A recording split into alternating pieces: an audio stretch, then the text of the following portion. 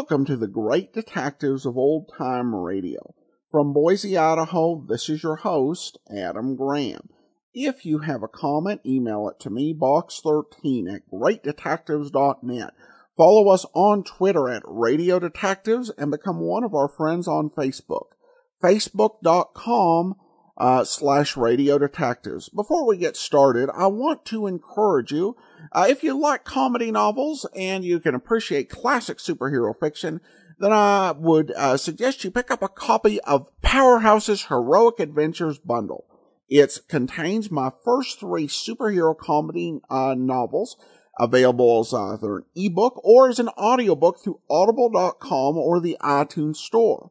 If you want to just check out the series, find out what it's about, you can also pick up the first installment in the current series, Powerhouse Flies Again, available as an ebook. Well, we're going to bring you something different. Good different or bad different? That's kind of going to be up to you to decide, but it's certainly going to be unique compared to all the other shows we brought you.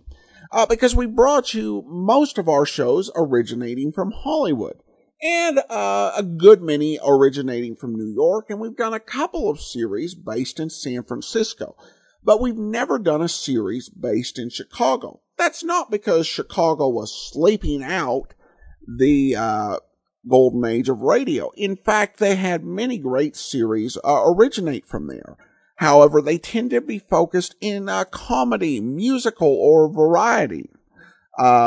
Examples include Amos and Andy, Lum and Abner, Fibber, McGee, and Molly, and the First Nighter program. All these shows got their start in Chicago, and so did many actors. The earliest performance I've heard of from Bob Bailey was a performance he did for the Chicago Theater of the Air, where he played the speaking lead in a musical. They had a speaking lead, and then they had a singing lead who handled the songs. Radio did kind of begin to decline a bit in Chicago after the war, as there was a bit of a consolidation of everything into Hollywood. Though, to be fair, that started actually in the late 30s. By the early 40s, a lot of programs such as Lum and Abner and Amos and Andy, Fibber, McGee, and Molly, those were all gone, and First Nighter program moved to Hollywood after the war. But they still had things like National Barn Dance, which originated from that city.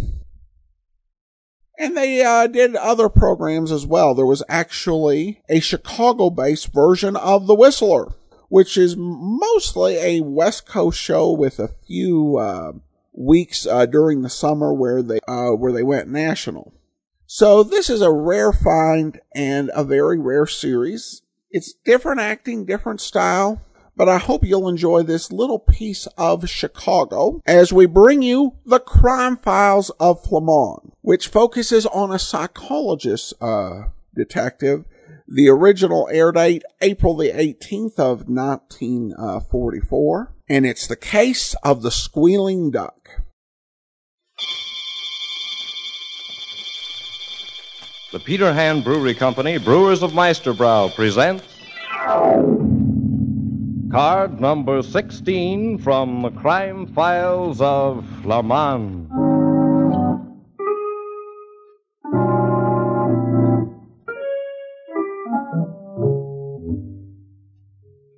A new file card, Miss Lake. Popular nightclub comedian suspects someone of trying to ruin his act. Case more serious than it seems.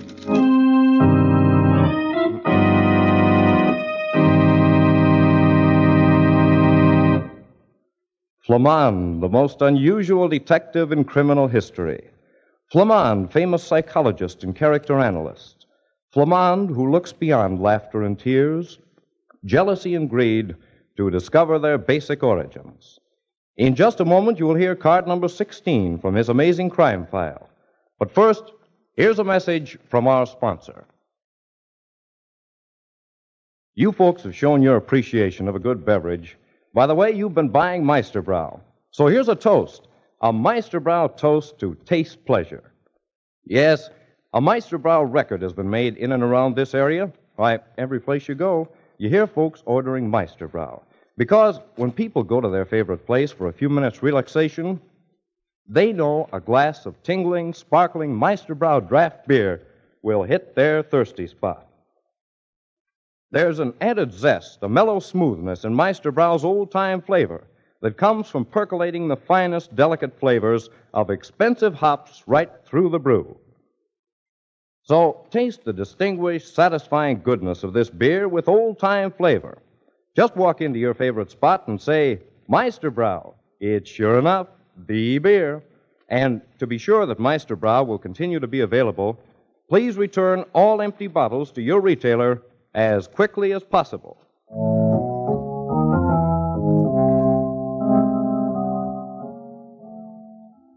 And now, card number 16 from the Crime Files of Flamond. Tonight's story opens in Flamond's office with Danny Dole, a nightclub comedian, pouring out his trouble. My name's Danny Dole, Flamond. I guess I don't have to tell you any more, do I? No, not unless you want to, I suppose. Oh, you're the nightclub comedian. Yeah, nightclub, musical comedy, movies, radio. I guess they know me just about any place. Well, I don't go in for nightlife much. That's right, Mr. Dole. Doggone it. Honestly, though, Flamond, Danny Dole really is a nightclub celebrity. Yeah, I suppose I am. And, I always think the celebrities come to watch my act, but I guess I'm a celebrity too, huh? Why, certainly. But people don't ordinarily come to see me unless they have problems, Mr. Dole. Well, my problem, Mr. Anthony, is, nuts. I guess I better be serious. Well, Flamond, somebody's trying to ruin me. Ruin you? Yeah. There's a deliberate attempt to crab my act, to keep my material from going over, from getting laughs. Who in the world would want to do that? Well, I got ideas, but I don't get all the angles. That's what bothers me. Mr. Dole, why would anyone, by the wildest stretch of the imagination, want to spoil your act? You know what I'm drawing down at the Club Lazetta, huh? No, I wouldn't have the faintest idea. $1,500 a week, and that ain't newspaper story, Dole. It's cash. But who would be interested in getting you fired? Well, for one, that crack-voiced sister that drools songs into a microphone, Sheila Ray. If it wasn't for her face and figure, her voice wouldn't get her a job calling trains in Winnipesaukee, North Dakota. You think she's jealous? Well, she had the top spot till I came in. She had her choice of leaving or taking a cut and staying on. Well, she stayed. Well, theatrical jealousies are a bit out of my line. Unless they get to the point of physical violence. There'll be physical violence if I get my hands on the louse that's trying to kill my stuff. Fine. When there is, come around and see me. One of the best gags in my whole act killed deader than a stiff on a morgue slab last night. What was it, Mr. Dole? I'm telling a story about duck hunting, see? Oh, it's a wow the way I do it. Never fails to get solid laughs. Usually stops the show cold. Why, the critics say Now, let's forget the critics. Yeah, okay. They ain't so hot anyways. You're hunting ducks. Yeah, and I go through all the imaginary movements of getting ready to shoot. I'm crouched down in the duck blind, shotgun up to my shoulder. All make-believe, you see. And then I make with the trigger. When does the laugh come? When I make with the trigger, a dead duck drops down from the ceiling over the heads of the customers. Oh, how cute. Flamond, wouldn't it be a scream to get a dead duck in your soup? That's the laugh. Nobody gets the duck. It's suspended by a thin wire. You can't see what's holding it, but it quits falling about 10 feet above the folks' heads. Yes, I can see how that might get a laugh. The discomfiture motive. Yeah, it's Sacco. But last night, it was strictly from hunger. I pull the trigger, nothing happens. There I am with my pants caught in the sprocket and my new departure coaster brake not working. Did you look over the mechanical contrivance that releases the duck? Sure. Somebody put in a new spring and release lever that was too strong to let the duck fall. Any idea who did it? I know who'd have liked to have done it. That singer, Sheila Ray. But do you have any proof? Not a iota. Mr. Dole, I think this is serious. Extremely serious. Flamond, you're joking.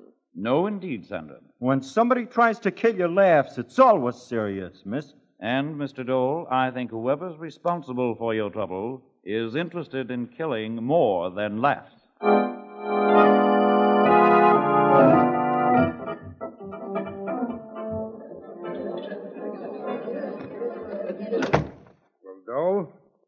You going to be funny tonight? I ain't had any complaints till I hit this beanery, Gus. At these other places, they must have been giving away dishes. But there's not more than 50 people out there for the supper show. The word gets around when you clip the customers. When I pay a comedian $1,500 a week, I expect to have an attraction. I only been here 2 weeks. Folks will get wise. About the way you miff your stuff? I got nothing to do with the things that's been happening. You're not liable to take care of yourself very well, are you? I got a contract for 10 weeks. An airtight contract. That ain't doing so bad. Suppose I throw you out and refuse to pay off. Why, your joint would be closed in 2 hours. You couldn't get a band or an act. Suppose you leave. Suppose you jump your contract. That's not the way the number's written in my script, Mr. Clum. There are ways of making people change their minds. I have some friends. What about them? They don't like people who get in my way. Sometimes they get mad about it. You don't say. Yeah. And when they get mad, they do funny things. A lot funnier things than you do in your act. Like trying to kill a comedian's laughs? Like maybe trying to kill a comedian. Period. Come in. Danny, Joe said to tell you that you go on 5 minutes early tonight. Oh, hello, Gus. Evening, baby. How's the voice tonight, Sheila? Good as ever. No improvement? Oh, that's a pity. It's good enough to get an encore in 5 bows, you ham. Sheila, how come you bring Danny his messages about going on early? Why, Joe asked me to. You're doing what the head waiter says now? Well, I was coming backstage anyway. To Dole's dressing room? No, to my own. What's eating you anyway? How long were you standing outside that door before you came in? Answer me. Hey, let go of my wrist. What did you hear? Nothing. I'd remember that if I was you, kid. Exactly that. Nothing.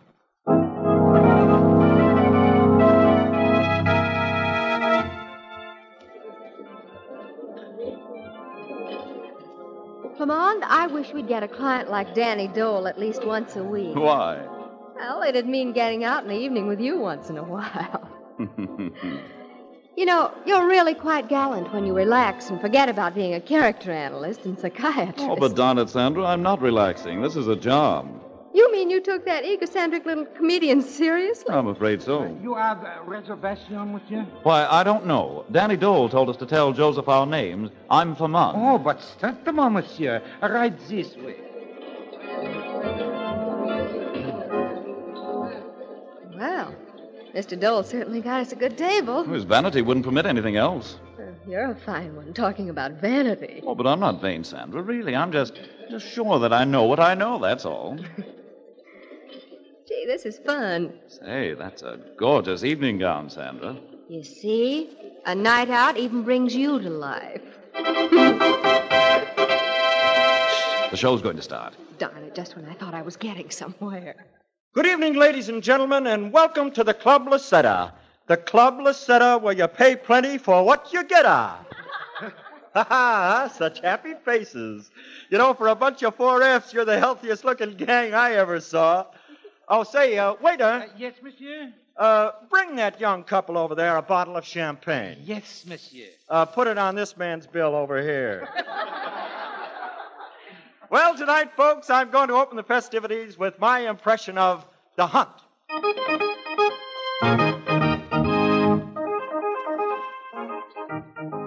Yerks! This is the Brooklyn Hunt Club. Imagine them bums chasing a little fox. I'm not a fox man myself. I'm a duck man. Oh, one day I'm blind, see? Out in the blind. Waiting for the ducks to fly over. From the north, I see a flock of 50 ducks heading south for a ducky little place on 71st Street. These are southern ducks. I hear them quacking as they get closer. Quack, quack, you all. Quack, quack, you all. Well, I pull my shotgun out of my pocket. I can carry it there because the pocket has a hole in it. I get down on one knee, just like Jolson. I put the gun to my shoulder. Then I wait. You know why I wait? Because I remember the old adage, never shoot into a flock of ducks till you can see the whites of their eyes. I wait. The ducks get closer. The time is right. I pull the trigger. Sandra, look out! Sandra, darling. Is she hurt? No, just fainted. I shoved her off a chair just in time. That's a swell gag, that is. Switching my duck on a wire for a lead duck. Why, this thing must weigh 25 pounds. And it was not on the wire, Monsieur Dole. Joseph, isn't there somewhere we can take her? Yes, monsieur. Down to Monsieur Klum's office. Okay. But whoever tried to murder Sandra is going to pay. And pay plenty.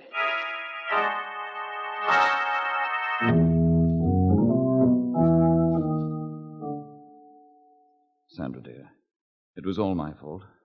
I shouldn't have brought you here. Monsieur, her eyelids, they are flicker. Oh, I've been all right for a couple of minutes. But I didn't want to stop that pretty speech. Deceitful wretch. Well, I know one thing. After this, when you tell me that interfering with the comedian's laughs is serious business, I'll believe you. I don't get it. I think maybe I do. Joseph, why did you seat us at that particular table we occupied? Why, Miss Ray, the singer, she came to me. Came to you and what? She say, Monsieur Klum, the manager, he have ordered this table for the guest of Monsieur Dole. I heard that, Joseph. You're getting the habit of listening in on other people's conversations, ain't you? It looks like a healthy thing to do around here. She's the one. She told me. How about that, Miss Ray? Well, you're not pinning this onto me. Do not you dare to deny it. You have told me. You hated me, Sheila, because I kept you from getting top billing and top dough. I'm not denying that I told Joseph about the table. Oh, you admit it. But what could you possibly have against me? You don't even know me. You're forgetting one thing. One awfully important thing. What's that? I told Joseph that Gus Klum told me to tell him. And Gus told me it was very important. It is funny, that. Very funny. What's so funny? That Monsieur Klum is not around with all this excitement. Say, I haven't seen him at that. The last time I saw him was across the room when we were bringing Miss Lake down here. But he must still be upstairs. He wouldn't dare try getting away. Come on. Monsieur, do you have a revolver? Never carry one. Don't worry. Oh, but Monsieur Klum is a dangerous person. The frog ain't kidding, Flamond. There's somebody tapping on that window. Your nerves are getting the best of you, Sandra. Just the same, I'm going to pull up that shade and see. Gus Klum with a rope around his neck. Oh, yes. We'll have to get him in here. The rope's tied to a little exit balcony upstairs. Here, I'll cut the rope. You two fellows pull him in. I have him. So he committed suicide when he saw he was going to get caught. Suicide? Oh, no, Miss Ray. There's the impression of a knife point against his stiff shirt, right over his heart. Gus Klum was forced out the window. He was murdered.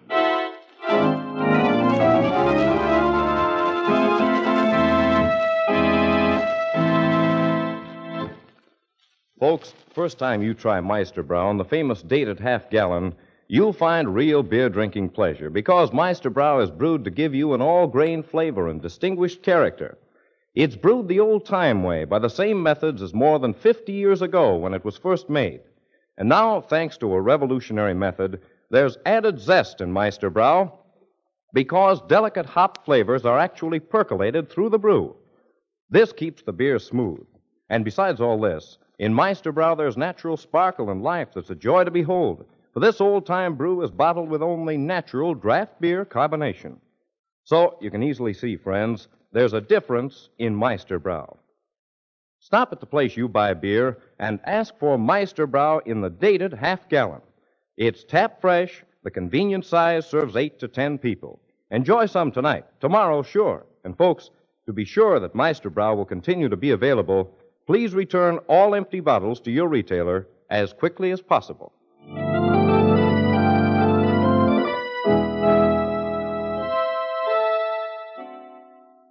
The second act of tonight's story opens in Gus Klum's office in the nightclub. All the patrons have left as Flamond continues his search for Klum's murderer.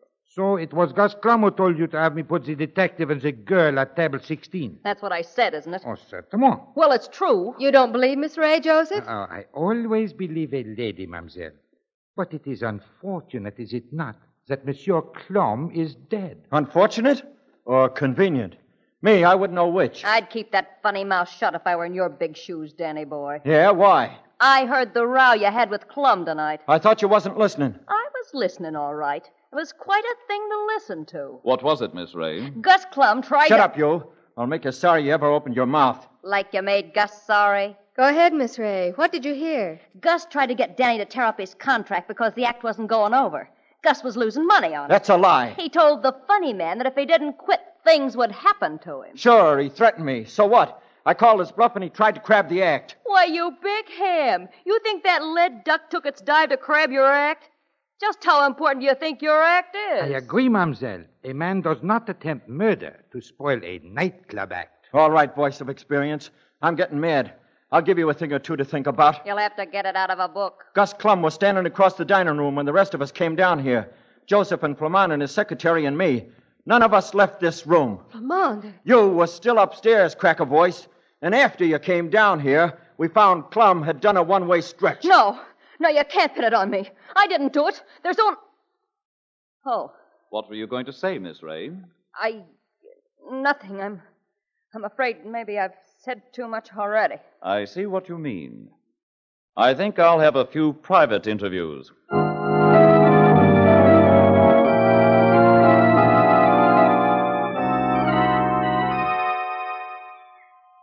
You have sent for me? Yes. Tell me, Joseph, how was the Club Lisetta doing? Oh, very badly, monsieur. Then I don't see why Clum hired an expensive act like Danny Dole. Oh, that was the reason, monsieur. Monsieur Clum have been doing a little less than, break even. He reasoned that he needs a big-time act, something terrific. So, Danny Dole. Smart business. Unfortunately, no. Instead of losing a little, he started to lose $1,500 a week. Where did Clum get all his money? We had some very unsavory friends who used the Lisetta as a meeting place. It was worth something to them. And I hardly know how to say... How to say what? He owed me nearly $6,000. You loaned him $6,000? Oh, but yes. How does a head waiter get that much money? Oh, a good head waiter make a great deal. And I am a very good one. With the club doing so badly, how come you risked your money? Oh, the club was not doing well, but I was doing all right. It does not take many $5 and $10 table reservations to do well. Maybe you're in the wrong business, Flamond. Is there anything else you wish to know? No, you told us a great deal, Joseph. Thank you, monsieur. Now, if I can help, call on me. Is it all right for me to go home now? Sure, go ahead. And tell the rest it's okay to leave. Thank you. Well, what next? We're going to take a look for the knife. The knife that forced Gus Clum off the balcony.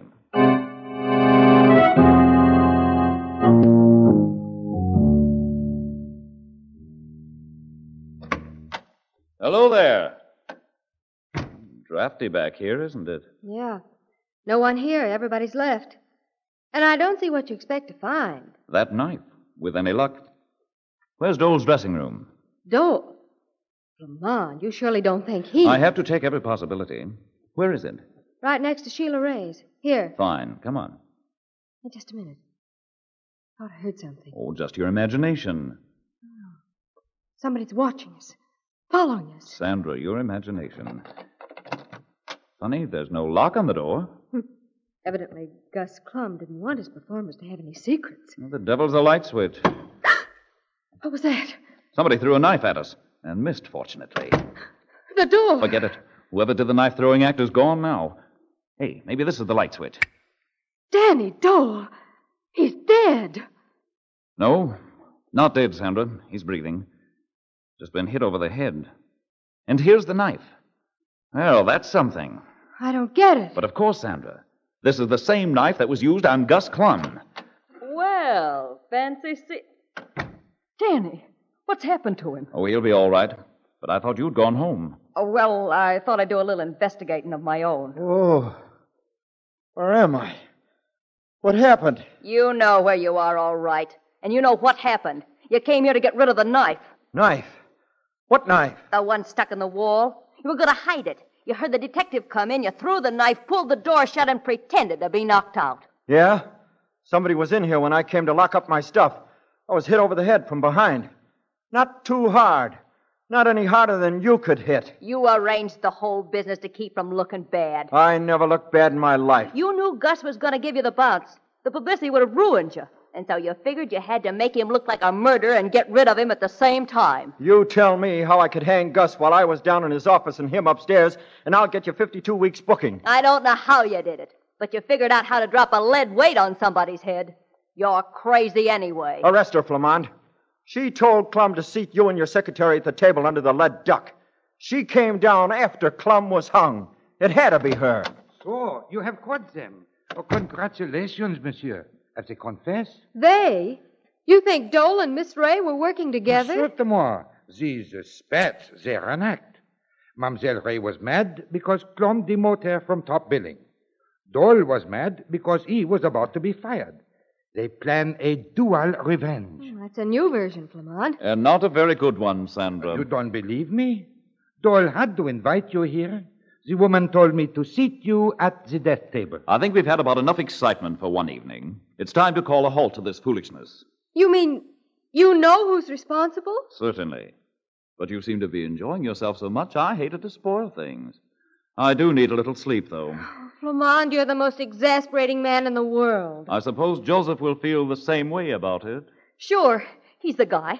That's what I was going to say before, only I was afraid. I see it all. You have gotten together. I am to be the, what you call, fall guy. I was not in the room when Clum was murdered. Oh, but you were, Joseph. He was still there when we carried Miss Lake to his office. Who says so? Who saw him? Only you, Joseph. That's right. We all been taking his word that Clum was still alive. In the excitement, we didn't pay attention to anything but the accident. It is a frame-up, but it is one frame-up that will not work. Stick them up, all of you. Say, that's my revolver you got. And I will use it on you, too, if you try to get funny. Stand back, funny boy. Take one step nearer me, and I will shoot. You ain't got the nerve, Joseph. I have not, eh? All right. I got him, Flamond. Here. Take the water pistol and hit him over the head with it. Just enough to cool him off a little, like he did with me. Oh, really, Mr. Dole? How do you think that's necessary? Squeamish, huh? I'll do it. There. He's guilty, all right, Flamond. But I don't get the pitch. Make with the words. Clum always stood over by the balcony exit to watch the acts, didn't he? Sure. But that's got nothing to do with it. Oh, but it has.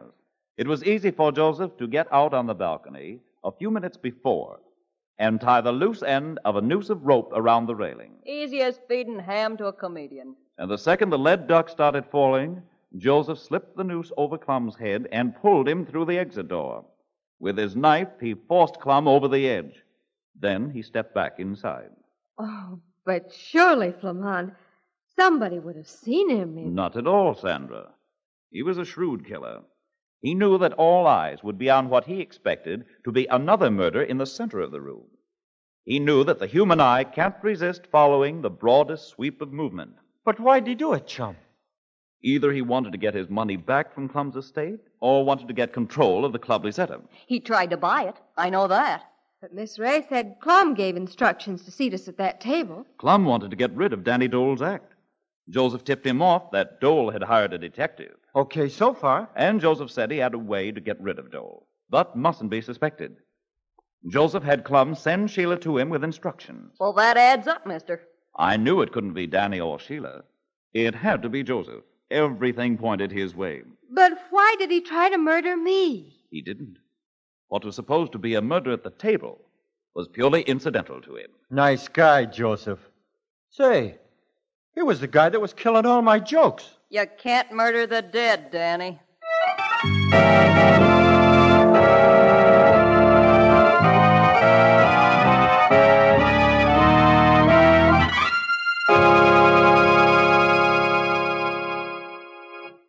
Flamond and Sandra will be back in a moment with a basic clue in tonight's story. But right now, here's some information that can help everyone. Folks, it's a fact that Meisterbrow rhymes with the scheme of good, enjoyable living. So make evenings at home more pleasant by keeping a couple of big, economical, dated half-gallons of Meisterbrow, genuine, tap-fresh draft beer in your refrigerator. Meisterbrow has a full, tingling, satisfying flavor that makes it an all-year-round drink. For Meisterbrow is a beverage of moderation, brewed the old slow way of more than 50 years ago. Next time you order beer, get Meisterbrow. And as you pour out a foaming glass of this fine, old-time brew, notice its natural sparkle and life, along with the old-time, all-grain flavor. And when you taste it, notice that added zest. For Meisterbrow has mild, tasty hop flavors percolated through the brew. Yes, the first time you try Meisterbrow, you too will say, Meisterbrow rhymes with my way of living. And to be sure that Meisterbrow will continue to be available, please return all empty bottles to your retailer as quickly as possible.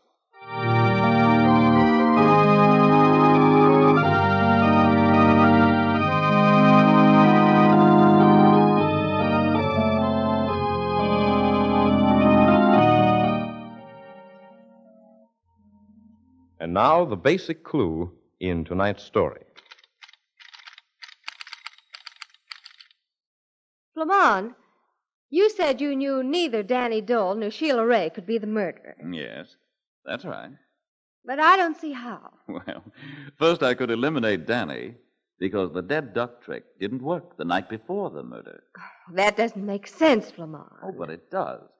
You see, there was one person in the room who wouldn't be particularly impressed by the duck's descent. One person who might possibly see the murder. Danny Dole? Right. He'd seen it so many times it wouldn't impress him. So the murderer had to be sure Danny would have his eyes on the duck. He made sure by fixing things so the duck wouldn't work. Oh, and then Danny had to watch it the next night, huh? Of course. But Sheila Ray, how could you be so sure she didn't do it? Well, because she delivered the message to Joseph that he was to seat us at the dead duck table. What does that have to do with it? Delivering that message and admitting she delivered it made her look guilty as all get out. Had she actually been guilty, she'd have done exactly what Joseph did, planted suspicion on someone else. Yeah, but what made you suspicious of Joseph? His saying that he'd seen Clum across the room when we carried you down to the office. I don't see anything suspicious about that. Had he really seen Clum, he'd have asked him to go down to the office with us instead of going himself. And I can't imagine the owner of a place staying away from the kind of excitement we created. Can you? No, of course not. Well, I have the title for tonight's file card. What is it? The Case of the Squealing Duck.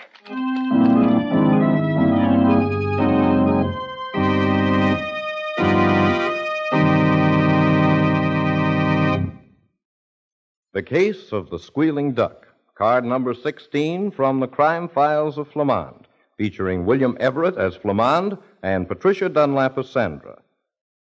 Look for card number 17 when the Peter Hand Brewery Company, Brewers of Meisterbrow, brings you the Case of the 24 Bottles. Next Tuesday, same time, same station. Tune in same time Friday night for another Peter Hand dramatic show. Yes, tune to this station every Sunday, Monday, Tuesday, Friday, and Saturday at 9:30 for thrilling stories presented by the Peter Hand Brewery Company. You can see as well as hear two thrilling new detective programs, The Crime Files of Flamond every Tuesday night, and Mystery House every Saturday night at 9:30 to 10 o'clock in WGN Studio Theater. Plenty of tickets still available for the next broadcasts. Write WGN Chicago 11, and tickets to either or both shows will be mailed at no cost to you. This is WGN Chicago 11.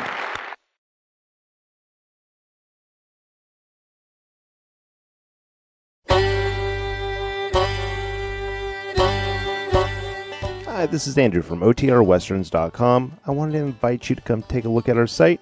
We stream live OTR Westerns 24 hours a day, 7 days a week, along with putting out podcasts of old-time radio westerns. Check us out at OTRWesterns.com. You're listening to The Great Detectives of Old Time Radio with Adam Graham. Now let's get back into the show.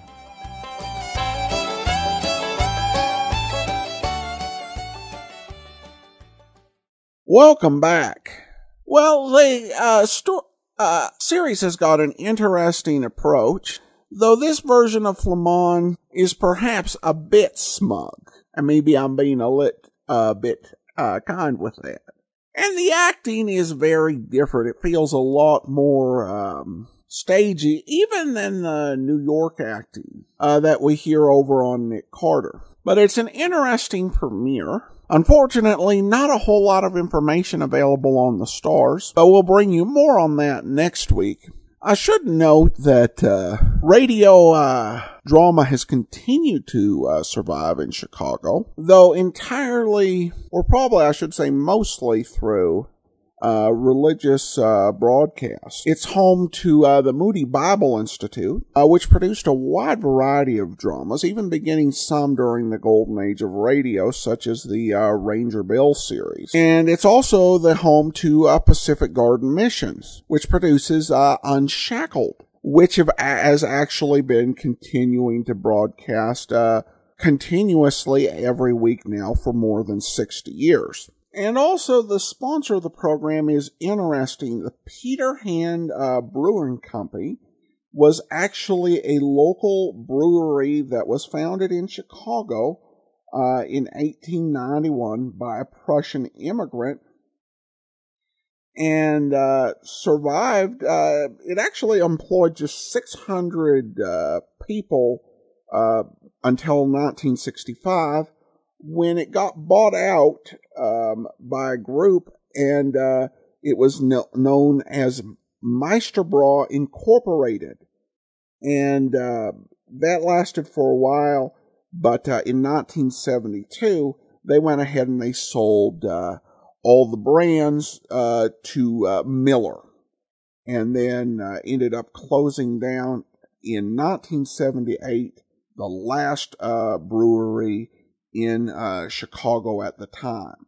So a very interesting company in the history of Chicago sponsored that, and I hope our Chicago-based listeners or those with associations with that city enjoy this little bit of history. It's Chicago, definitely a very fascinating city. And as I said, this is one of the few detective, the only one I'm aware of with circulating episodes of a detective program with Chicago that was originated in Chicago. We turn to listener comments and feedback, and we have a Facebook comment from Richard.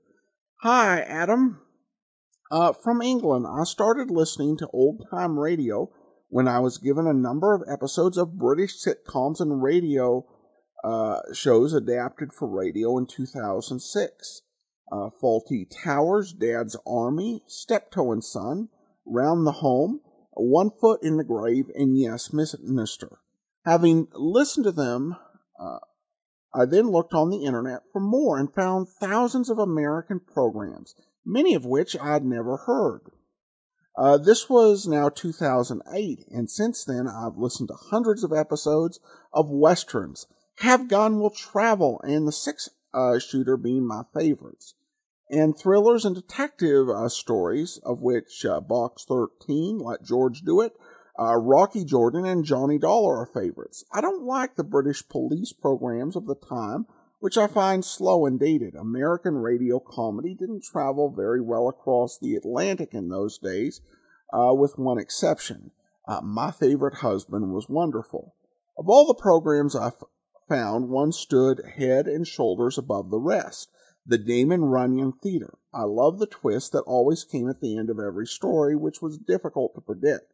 They inspired me to buy many of his books, which I enjoy as much as the radio programs.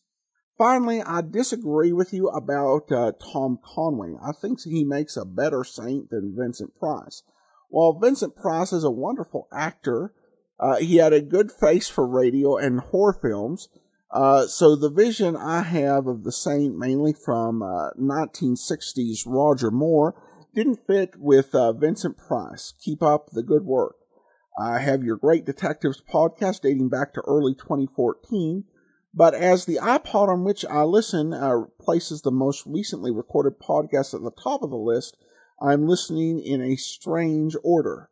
I enjoy days when I can work with my headphones on listening to your show, which sadly isn't every day. Well, thanks so much for your comment, Richard, and I appreciate your comments, and you've got some very good taste in so many of the programs you reference. I like the 1960s version of The Saint, what I've seen of it, the first 13 episodes. I've been meaning to watch more, but haven't quite gotten around to checking those out from my library.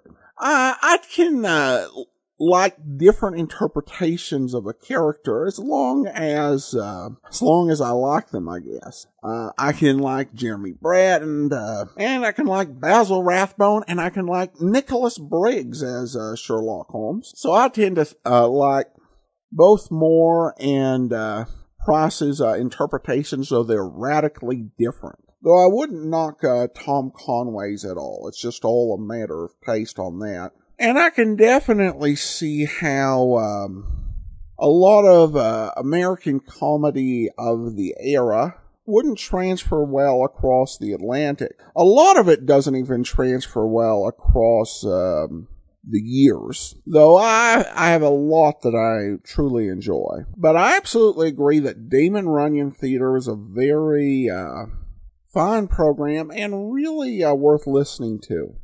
Actually got very positive comments when I played an episode of that as an app extra, and I'll always look for opportunities to play that.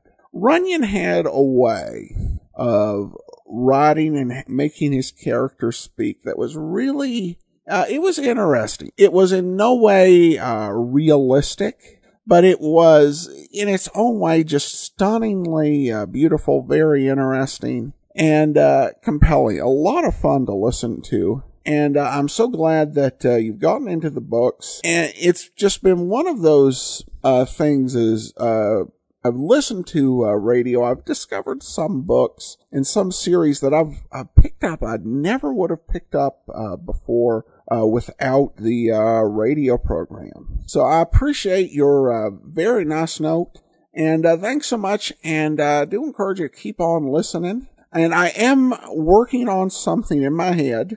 I've got 3 book projects I'm in the middle of, though I hope to have that cleared up by the end of November. But I do have an idea for listeners who are joining us a bit later in the game. It's not going to involve selling anything or mass producing CDs, but it is kind of, it's an idea for just a somewhat simpler archive system that people can access and just enjoy freely all the observations and experiences we've had. But I will announce that once I actually get it up. So be sure to stay tuned for that. All right. Well, thanks so much. I know the commentary's been a bit long, but I appreciate the feedback I've got that people don't mind that in particular. But join us tomorrow for Philip Marlowe, and next Tuesday, another episode of the Crime Files of Flamond. In the meantime, send your comments to box13 at greatdetectives.net. Follow us on Twitter at Radio Detectives, and become one of our friends on Facebook, facebook.com/Radio Detectives. From Boise, Idaho, this is your host, Adam Graham, signing off.